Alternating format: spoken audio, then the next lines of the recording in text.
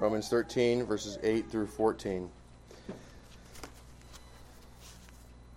It's also on the first page of the handout. Owe no one anything except to love one another, for he who loves another has fulfilled the law. For the commandments, you shall not commit adultery, you shall not murder, you shall not steal, you shall not bear false witness, you shall not covet, and if there is any other commandment, are all summed up in this saying, namely, you shall love your neighbor as yourself. Love does no harm to a neighbor. Therefore, love is the fulfillment of the law. And do this, knowing the time, that now it is high time to awake out of sleep. For now our salvation is nearer than when we first believed. The night is far spent, the day is at hand. Therefore, let us cast off the works of darkness and let us put on the armor of light. Let us walk properly, as in the day, not in revelry and drunkenness, not in lewdness and lust, not in strife and envy, but put on the Lord Jesus Christ, and make no provision for the flesh to fulfill its lusts. You may be seated. Now, we spent time walking through the particular commandments that were listed out. We went through the second table of the law from the 5th to the 10th commandments, and we saw how the Westminster Larger Catechism had dealt with them. So let me simply remind you the main point of verses 8 through 10. I have there under point 1, owe no one anything except to love one another, for he who loves another has fulfilled the law. For the commandments, and I skipped over the listing there, are all summed up in this saying, namely, you shall love your neighbor as yourself. Love does no harm to a neighbor, therefore love is the fulfillment of the law. So, first we have a command to owe no one anything except to love one another. Right, so we've talked about the meaning there, the idea that there's an obligation to do what the law commands, and we have no other obligations. There are no obligations except for those that are imposed by God. That's because obligation, ought, comes from the law of God. There is no moral standing, there is no ethic apart from what God has commanded in His Word. And so, we have a duty of love, a duty to do what God commands. He who loves has fulfilled the law. The law and the commandments are the same thing. Therefore, the law and the commandments are the same thing as love.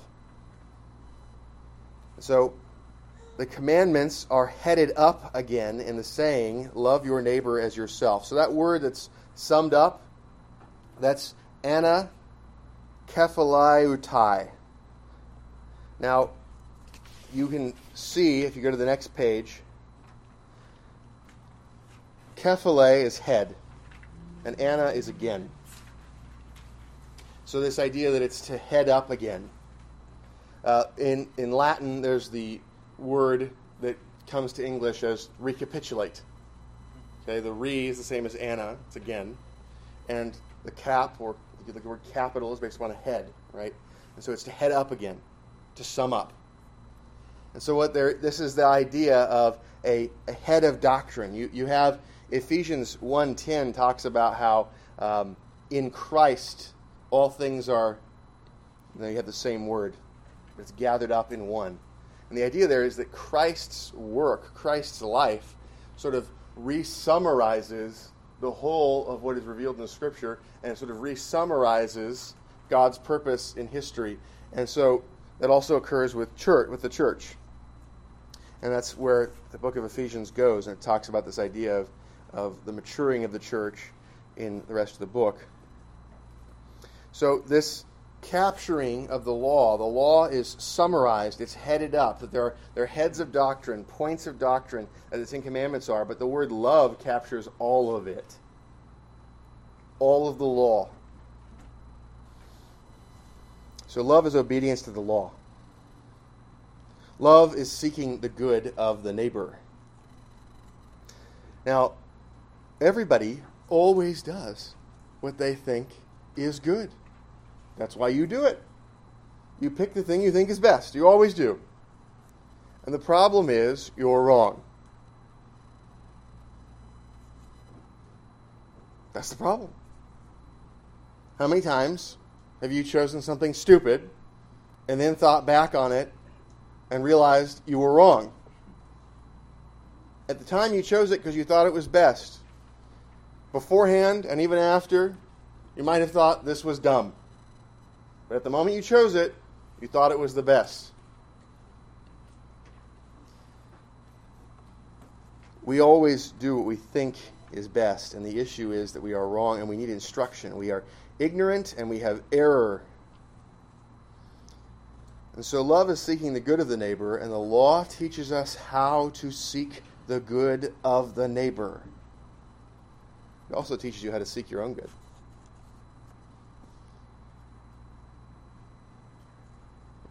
Love does not do harm. Right? Love does no harm to the neighbor, because seeking the good of the neighbor is seeking the non-harm, the non-evil, right? When you seek somebody's good, you're not seeking their harm. If you seek somebody's harm, you are not seeking their good. Hopefully this is obvious, but this is not the normal reading of this text. It's obvious upon reflection, but this is not the normal reading of this text. Reformed people are not the majority of persons. I'm sure that's a surprise to you all. And even amongst Reformed people, the clear intention of this text of teaching that this is a statement about the sufficiency of the law, it's a statement about the regulative principle of life, that what is good to do is revealed by the law, and we should always be doing what the law requires. That is not the way most people, even most Reformed people, read this text. But the argument only makes sense in light of that. The therefores make it so that we have to have a coherent argument. Otherwise, the therefores become meaningless, and the Word of God becomes vain. Meaningless words in this text of Scripture make God's Word vain, useless. There is not an extra iota in the text of Scripture. Every jot and tittle is important and meaningful.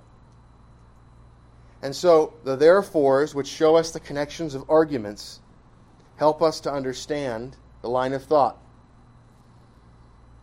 Love does no harm to the neighbor, because seeking the good of the neighbor is seeking the non-harm of the neighbor. Seeking the harm of the neighbor is seeking the non-good of the neighbor.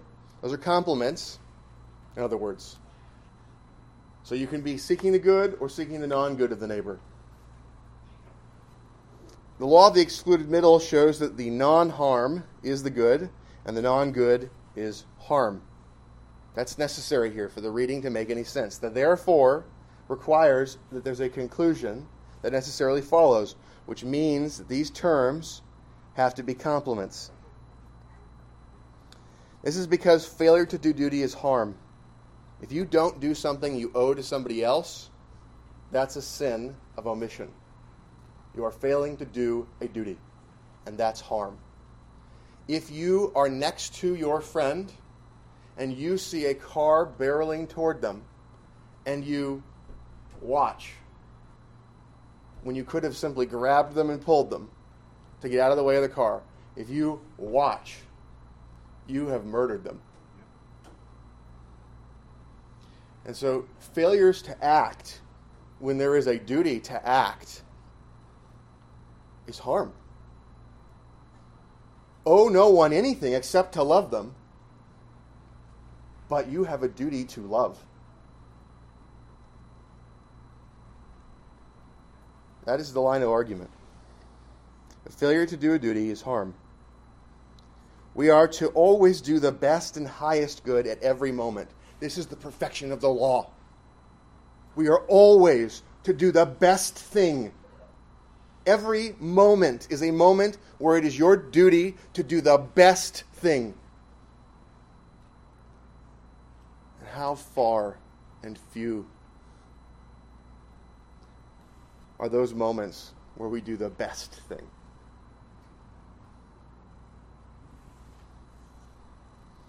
It is our duty to do the best and highest good at every moment. Because every time we do something less, even if we do a good work that's not the best and highest thing, It might be the second best and highest thing. Right? Infinite number of things you could choose to do, and you do the second best and highest one. It's particularly great. You pick the second best and highest thing you could possibly have done with that moment. And the opportunity cost of that is the best. If you haven't done the best and highest thing, the cost is that best and highest thing.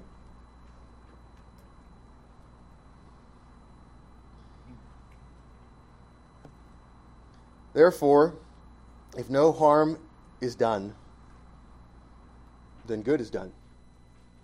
And if no good is done, then harm is done. Love does no harm to the neighbor. Therefore, it is the fulfillment of the law. What I've just laid out for you here is the only way that conclusion makes sense is if harm and good are complements here. Love does not seek the harm of the neighbor, but rather it seeks the good of the neighbor, and the law teaches us how to seek the good of the neighbor. And if the good, then not the harm, and if not the harm, then the good. Thus, love is a fulfilling of the good of the object. It's the fulfilling of the law. So verse 11. And do this, knowing the time, that now it is high time to awake out of sleep. For now our salvation is nearer than when we first believed. Do this. Do what? What is the pronoun this referring to? It's going back and saying, owe no one anything except to love one another. Therefore, love one another without further obligation. Therefore,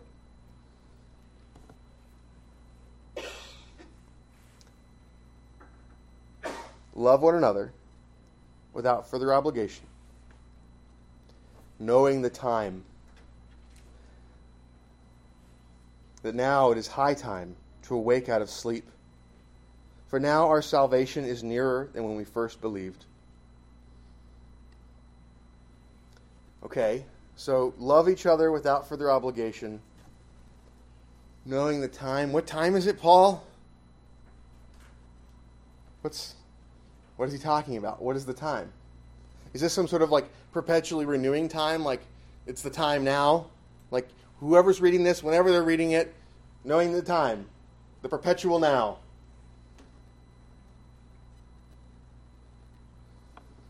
And now it is high time to awake out of sleep, for now our salvation is nearer than when we first believed. And that's sort of the common reading. Well, it's always a time that's closer to our salvation than earlier. And so now is always the time that's closer.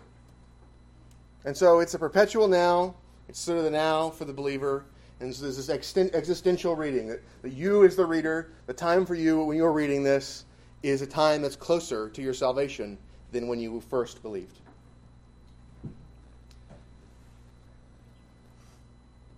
If that's the case, there's nothing particularly special about now.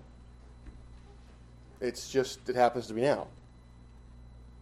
And so, sure, every moment is further along in history than the prior moment and closer to the achieving of something later in history. But I want to posit to you that Paul is not talking about a perpetual now, but he's talking about the time he wrote. And do this knowing the time, that now it is high time to awake out of sleep. For now our salvation is nearer than when we first believed. So the high time to awake out of sleep. Why is it time to awake out of sleep? There's a time that is coming into day. The idea is that night is time for the sleeping. And we also have to ask ourselves, what is this awaking? There's a lot of language here that we have to figure out, we have to unpack what is being talked about. And so when you come in and read the scriptures, you need to not just impose whatever you happen to think of first when you get to a text.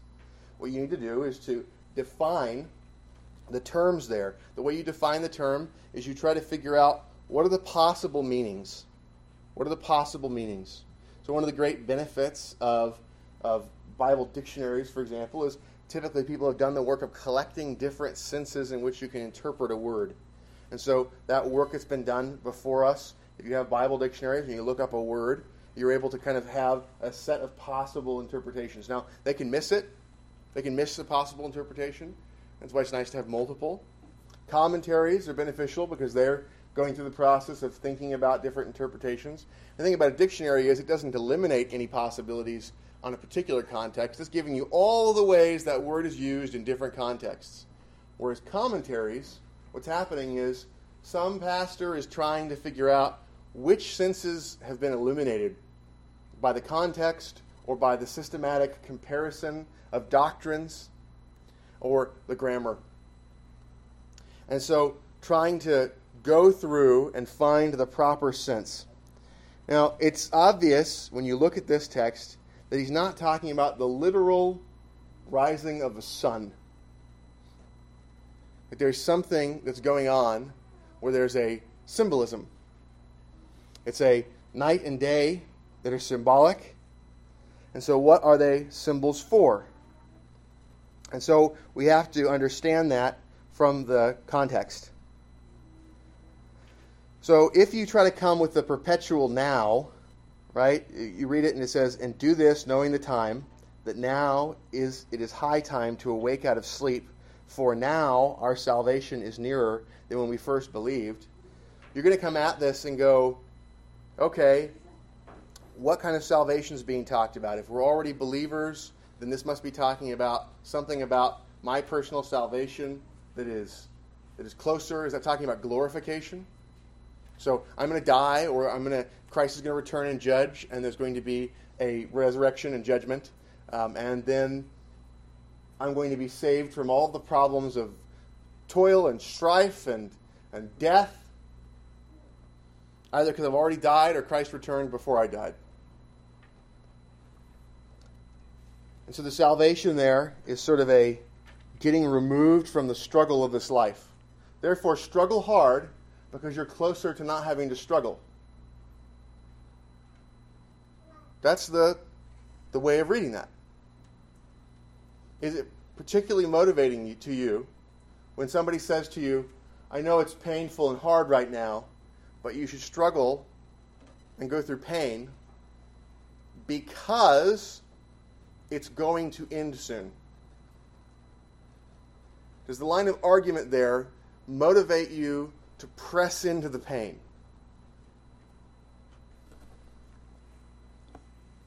So let's consider an alternative line.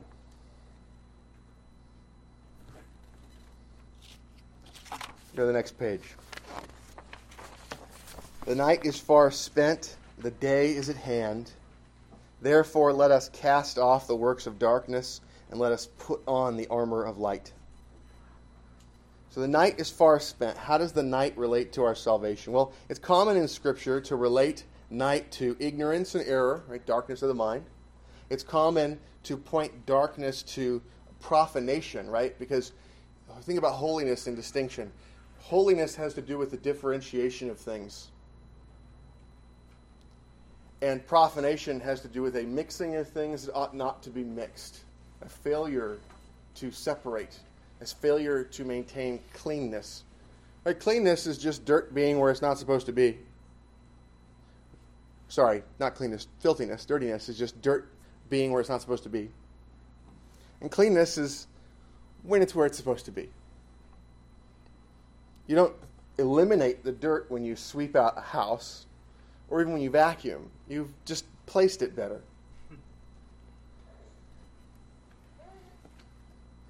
The night is far spent. So this night, you think about ignorance and error, profanation, sin, sorrow, right? Darkness and sin, darkness and sorrow, hopelessness. So you probably have scriptures running through your head right now that relate to those various things. On the other side, we have day. Day is at hand. How does the day relate to our salvation? Well, think about faith and light, right? Knowledge and light. Holiness or purity. Righteousness, joy. You can find texts relating these things. So the night is the time of darkness, and the day is the time of light. The salvation is the salvation explained in the context. Chapters 11, 12, 13, and I dare say 14. And so when you look at the context around it, chapter 11 was about an olive tree. Chapter 11 was about the Jews being separated out from the visible church, and the nations being brought into the visible church, and the Jews being brought in again, and how that would be a sort of resurrection of the world. Chapter 12 was about, as an individual, seeking to live your life as an acceptable sacrifice. Chapter 12, towards the end of it, talked about working together with our various gifts, and there was an emphasis on the fifth commandment in terms of leadership gifts. Chapter 13 started with leadership gifts, in particular with the civil magistrate. And then we moved into the duty of love, and now there is a call to act in a manner that is fitting to the light. Because the night is far spent, and the day is at hand. And then chapter 14 is going to go into how do we deal with food laws and holiness day laws? And in particular, how do you deal with the conscience of Jewish Christians who are offended by the way the Gentiles are dealing with food and holy days? The end of the Old Covenant, the judgment that comes on the persecuting Jews, the freedom of the Gentile church, the increase of sanctification that occurs in individuals, the maturing of the church in doctrine, practice, and in the division of labor being effective, which is chapter 12. The resurrection of the world in bringing all the nations, including the Jews, the glorification of individual saints after their death, and the return of Christ and the general resurrection and the reward. These are all things that salvation could be referring to. And I want to posit for you, just as love is a head of doctrine that captures the whole law, this word salvation, the salvation that we are nearer to than when we first believed, is capturing all of that. It's not just try hard because soon you'll die and you won't have to try anymore. It is try hard because this is the time when the old covenant is falling away, and your enemies that persecute you now will soon be destroyed. And there is a time when the word will go out and the nations will be brought in. There is an ingathering that occurs, a way in which the nations will be powerfully brought in. And this is the twilight. This is the time between night and day. The night is far spent, and the day is at hand. The twilight is that time when the sun has not yet peaked over the horizon, but its light illuminates the atmosphere. It is a time where you can see, a time with light, but not the dawning. And this period of time between the death and you have the resurrection and the ascension of Christ, that time from there until the judgment on Jerusalem is the time of twilight. It is the days of Messiah. It is that period of time of the overlap between the two administrations with the covenant of grace in the Old and New Covenants. When the Scriptures were being completed. Christians are already saved in the sense of being effectually called. They're already justified. They're already adopted. They're definitely sanctified. They're being progressively sanctified. The things that await us are the completion of dominion, the Great Commission, our glorification, and the blessedness of the resurrected state. We are closer to those things than when we first believed. Paul is already in the New Covenant era, but the work of the New Covenant era of completing the work of dominion and discipleship are also in process. They're not completed. The salvation of glorification and the resurrection are closer. The night is far spent. It's not necessarily your own life that is the night. It's rather a view of history as a whole. At the time of Paul's writing.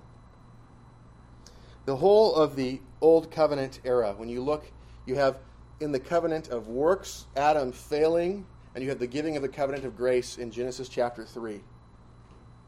In Genesis 4, you have the separation of the church and the world, as there is a murder of brother against brother, and the city of man separates from the city of God. So there's a visible difference. You then have the decline of the earth in swift succession to be filled with blood, followed by a sea of water that cleanses the earth of the city of man. And the city of God is brought through it on an ark. And afterward, the city of God again has the city of man come out of it, because sinfulness has not been removed. And so you have, in the covenant of grace in Genesis 9, you have the giving of the civil magistracy for the restraint of the sea of blood. That it would not happen again, so that the church would be preserved. But from that point, even with Abraham and the giving of a visible sign of distinction, and then with Moses and the giving of a visible sign of renewal, it was not sufficient. The church conquers, Israel conquers the promised land, and then it decays. And there is no order. And a king, contrary to the law of God, is imposed and then mercifully used by God to prepare for the Messianic king. And so the king with a temple, a stable temple, fails. And there is a decline. And the majority of the tribes separate and rebel and commit themselves to idolatry. And the southern tribes profane themselves and run after other gods. And they're taken into captivity. And the earth is filled with darkness. And that glimmering, small number of souls that are preserved in the faith are returned to rebuild Jerusalem and the temple, and to be ready for the coming of Christ into the world. And when Christ comes to that glimmering white city on a hill, they murder him. That is the darkness of the night. That is the run of history in its night. And when Christ was resurrected and then ascended and sat at the right hand of the Father and sent the Holy Spirit to empower the apostles in the middle of Jerusalem to speak and take from their number those who had opposed Christ and to bring them to bow the knee to Christ. There was a bringing in of Jews and then a bringing in of Gentiles and then the destruction of Jerusalem and the ingathering of the nations and the casting back of the darkness and the filling of the earth with light. That is the day. We stand now in the day. When Paul was writing, he was in the twilight. The period of time between the ascension of Christ and the destruction of the temple was a sort of time when the light of the sun comes over the horizon, but has not yet peaked over the edge of the horizon. The completion of the Scriptures and the ending of the Old Covenant period definitely is an end of the night, and a time when the nations are to be brought in force. Romans was written in the time of twilight when the sun was hidden, but its light appeared. And chapter 14 focuses on transition into the new covenant as a follow-up. And so we are told, because the day is at hand, therefore let us cast off the works of darkness and let us put on the armor of light. Casting off the works of darkness is obviously a getting rid of the works themselves. But you look at this contrast. It's the works of darkness and the armor of light. What's armor for? What is protective gear and offensive weaponry for? It's for the work of fighting. And so the works of darkness, that's a sort of fighting. And it's a fighting against the Spirit. It's a fighting against the church. It's a fighting against the king of the church. And so there are tools of darkness. And so when we look at the text that follows on, right, it says, "Let us walk properly as in the day, not in revelry and drunkenness, not in lewdness and lust, not in strife and envy, but put on the Lord Jesus Christ, and make no provision for the flesh to fulfill its lusts." The provision for the flesh is having the tools, the occasions, the setup for the flesh, for sin. So the way you cast off the works of darkness involves removing the implements of darkness and getting rid of those tools that you use for darkness, and instead getting the armor of light. You have the equipment, the tools to do good works, and that helps you. You set up the space to avoid stumbling blocks. You have the tools, and you use the tools, and you do good work. And that is what is fitting for the daytime. These are the tools that are appropriate for the day, the armor of light. So we cast off the works of darkness. This casting off, have you ever had a time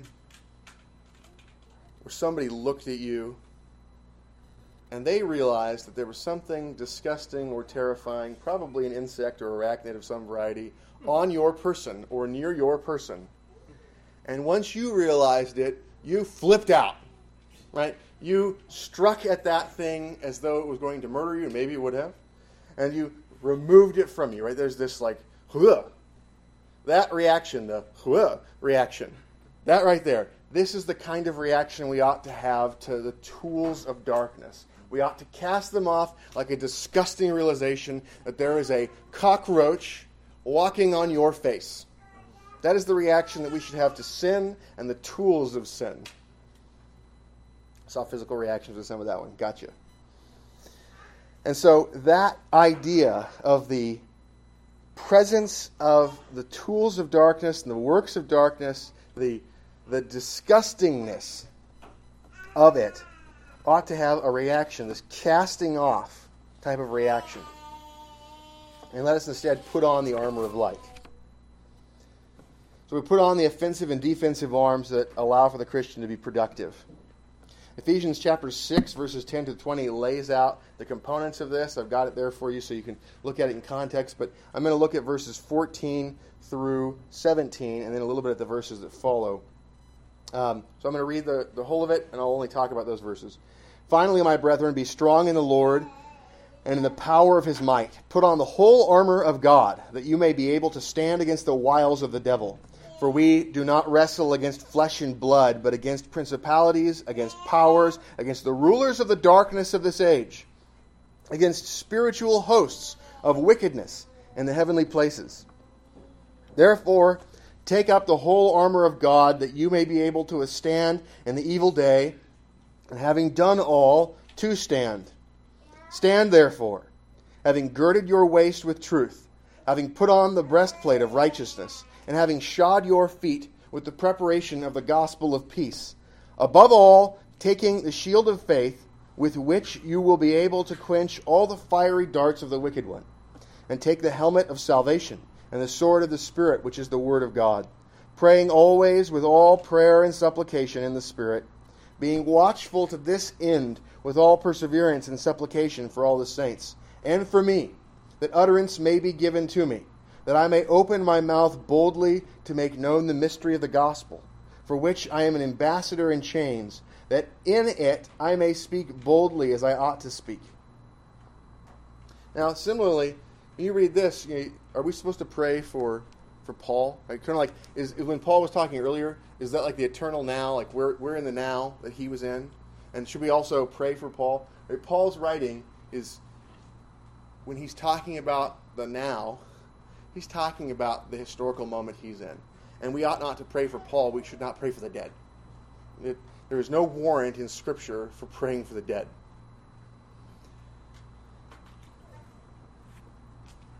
So we don't pray for Paul, but you should pray. You should look at this category and say, who are those that are called to the preaching of the ministry? Pray for them to preach well. So, the girding of the waist with truth. The truth is something that helps you to have readiness of action. The breastplate of righteousness, having the righteousness of Christ that's covering us, but also a way in which personal righteousness helps to guard you against harm. The preparation of the feet, the shodding of the feet with the preparation of the gospel of peace. The gospel of peace makes ready your ability to move, but also the context is a repeated order to stand. Stand. Stand. And so the idea is that the gospel of peace gives you a peace of mind that allows you to not run away. And so the helm of salvation. Salvation is a crown and glory, and it also is a guard of the head. So that there is no mortal wound. The eternal life cannot be taken away. The sword of the Spirit, the Word of God, gives power to be able to resist the enemy. It is a strictly offensive weapon, whereas the other parts are protective gear.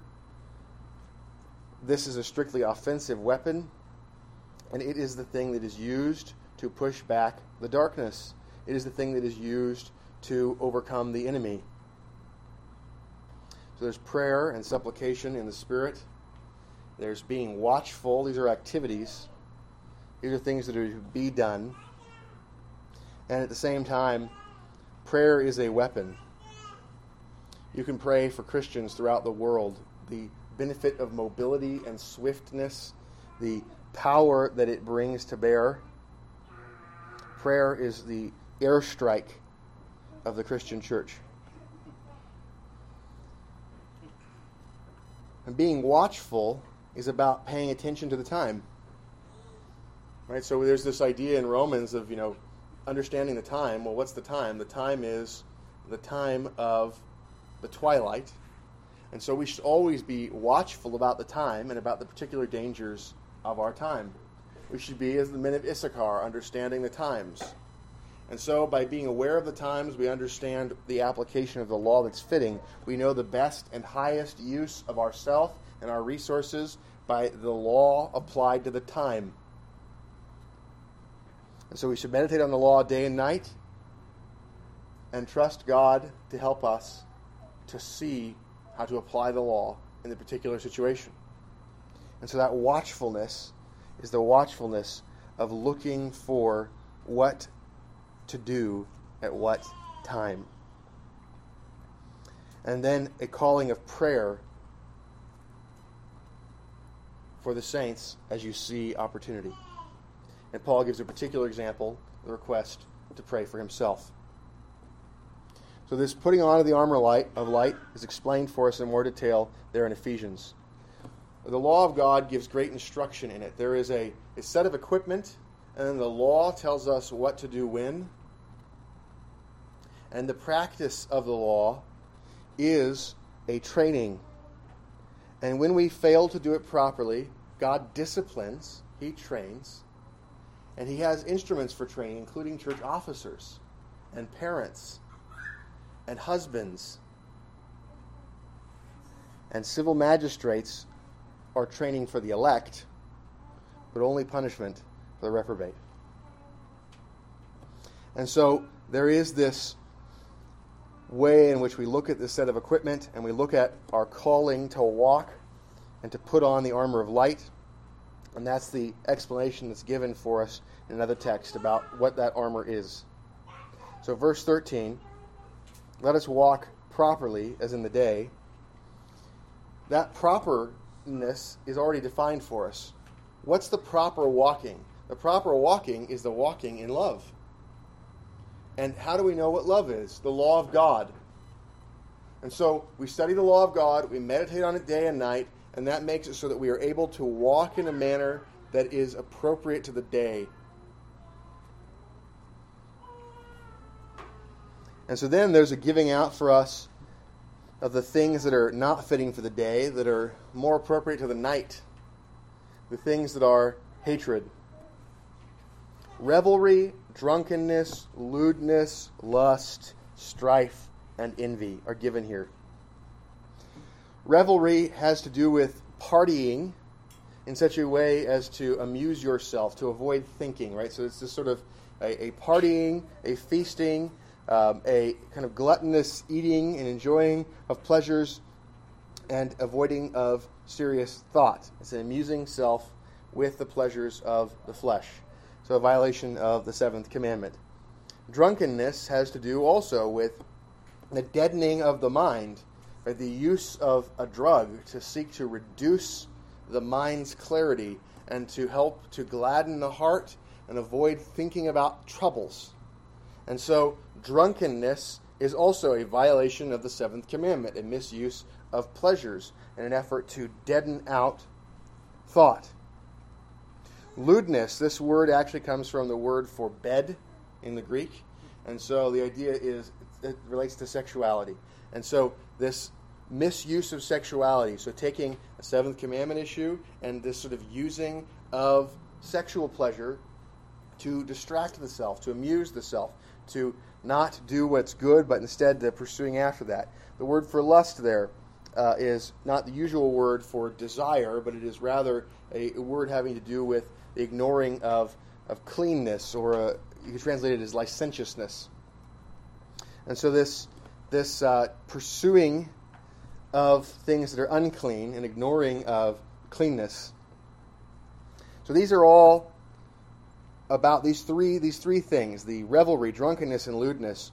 They are all a misuse of pleasure seeking, food, drink, sex, in such a way as to not differentiate between proper use and improper use. Now, strife follows that. Strife is fighting with others over the finite false goods. And if you think that feasting parties, getting drunk, and getting sexual gratification are the good, that's going to result in fighting over the finite capacity to get those things. That will lead to strife. And so a false view of the good, when you make something that's finite into the good, it's going to result in strife. So what's the real good? The real good is the knowledge of God. And when you share it, it increases, both for the one who shares and the one who receives. Do you see how that view of the good and behavior that accords with it, rather than leading to strife, would lead to cooperation?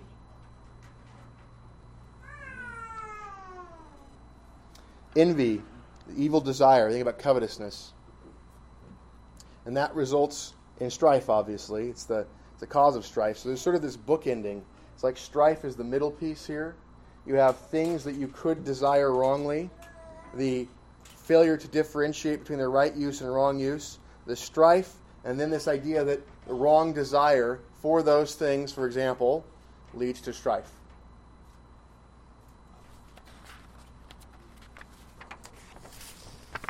Verse 14. But put on the Lord Jesus Christ, and make no provision for the flesh to fulfill its lusts. The flesh desires disorderly partying.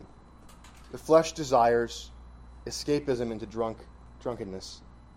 The flesh desires sexual gratification without bounds. We're to put on the Lord Jesus Christ. We're to put on the armor of light and then to use it in a manner that honors Christ. And we are to not make provision, we are to not put on the equipment for the flesh.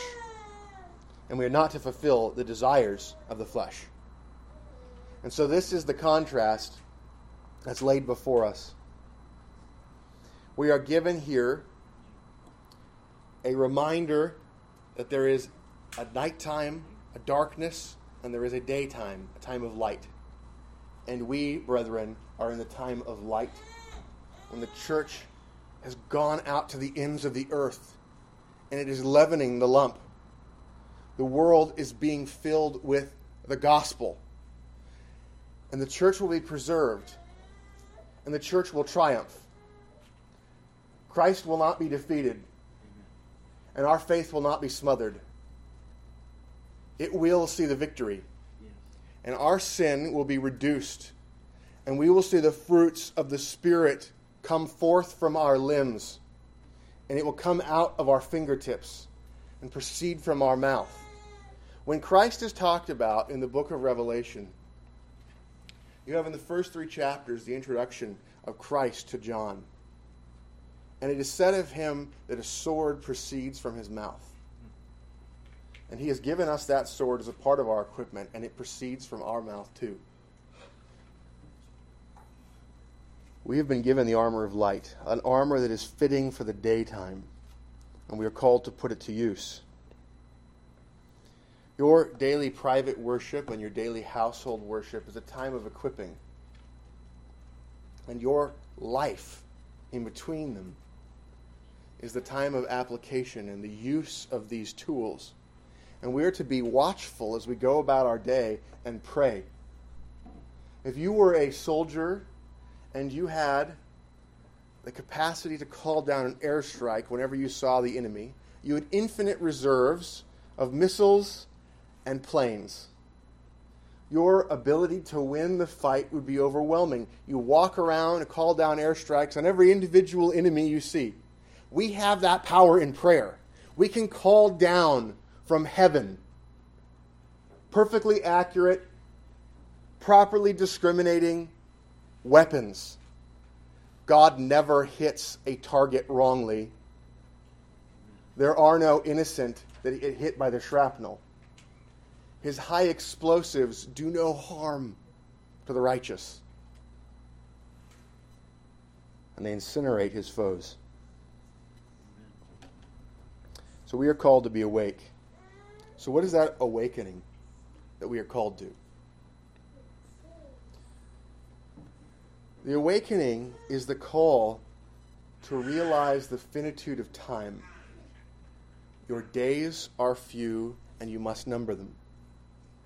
And so if you number them, and you realize that you're called to do the best and highest use of your time, the meditation on the law of God, memorizing, if you don't have the 10 Commandments memorized, memorize them. If you don't know how to explain them, at least at the level of the shorter catechism, get that down.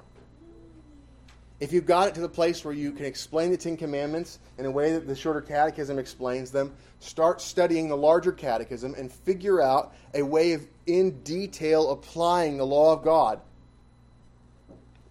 In self-defense training, you focus on things like, how do you quickly draw? How do you place your sight on target quickly? How do you have follow-up shots without moving your firearm? How do you have the second shot where you pull the trigger less rather than more so that you can reduce the movement of the front of the gun? You figure out how to reload quickly. You figure out when to look for opportunities to reload. You figure out how to clear jams of various kinds. When there's a squib, what do you do? Many of you have gone through basic defense training, and so you understand the various things you do there. The law of God gives us explanations in detail of how to use our weapons. Studying the law of God involves pulling together the various things that touch on the same subject.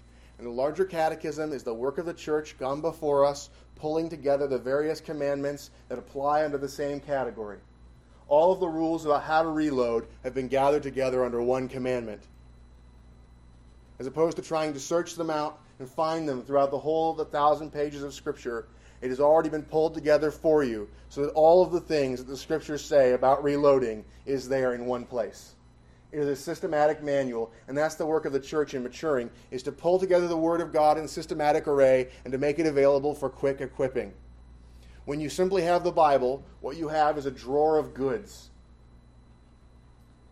And when you organize it together and systematize it under heads of doctrine, you have them there in foam cutout, properly ordered for quick grabbing and putting to use.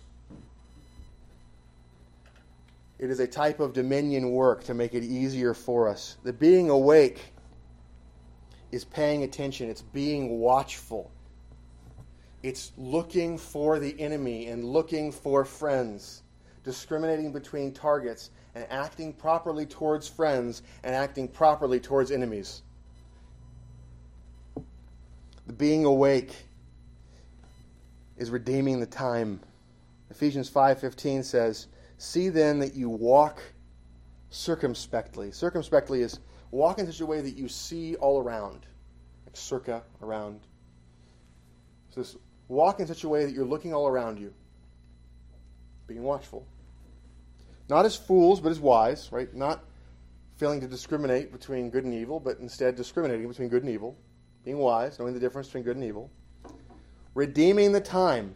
Right? You can tell the difference between good and evil, between good and bad, between right use and wrong use. And so now, put the time to right use. Because the days are evil. Jonathan Edwards, when he was a young man, wrote a series of resolutions as a way of binding himself to seek to apply the law of God in detail in his life. His fifth resolution was the following. Resolved, never to lose one moment of time, but improve it the most profitable way I possibly can. That is the attitude of a Christian who is awake. The idea that you are watchful to look for proper use.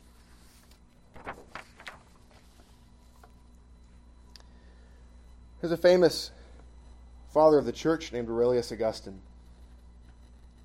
He had been struggling for some time in the city of Milan under the preaching of Ambrose, a famous preacher. He became convicted of his sins, but felt like he couldn't put them down. He couldn't cast them off. And so he found himself continuing to struggle with sexual sin and not committing himself to seek to apply the teachings of Christianity. He was wrestling in his soul one day, and over the garden wall, he heard the sing-song voice of a child say, "Tolle lege, tolle lege," which means take and read. Take and read. He had sitting before him a copy of Paul's epistle to the Romans. And so, having heard that, he grabbed the parchment of the Scriptures and looked, and where his eyes fell was to Romans chapter 13, verse 13. And it said, "Let us walk properly as in the day, not in revelry and drunkenness, not in lewdness and lust, not in strife and envy, but put on the Lord Jesus Christ and make no provision for the flesh to fulfill its lusts." He was struck to the heart. He was baptized.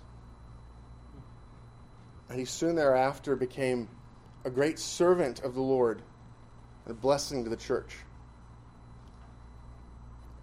The Word of God is powerful. It can give life to the dead. And where we have spiritual deadness, pray that God would use it to awaken your soul, to put off the works of darkness, and to put on the armor of light. Let's pray. Father, we ask that you would awaken our souls, that you would give us strength, that you would help us to overcome the darkness. We ask that you would cause us to use the tools that you've given to us. We thank you for your word. We ask that you would use it for the nourishment of our souls. We pray this in Christ's name. Amen. Amen. Have any comments, questions, objections from the voting members, those with speaking rights?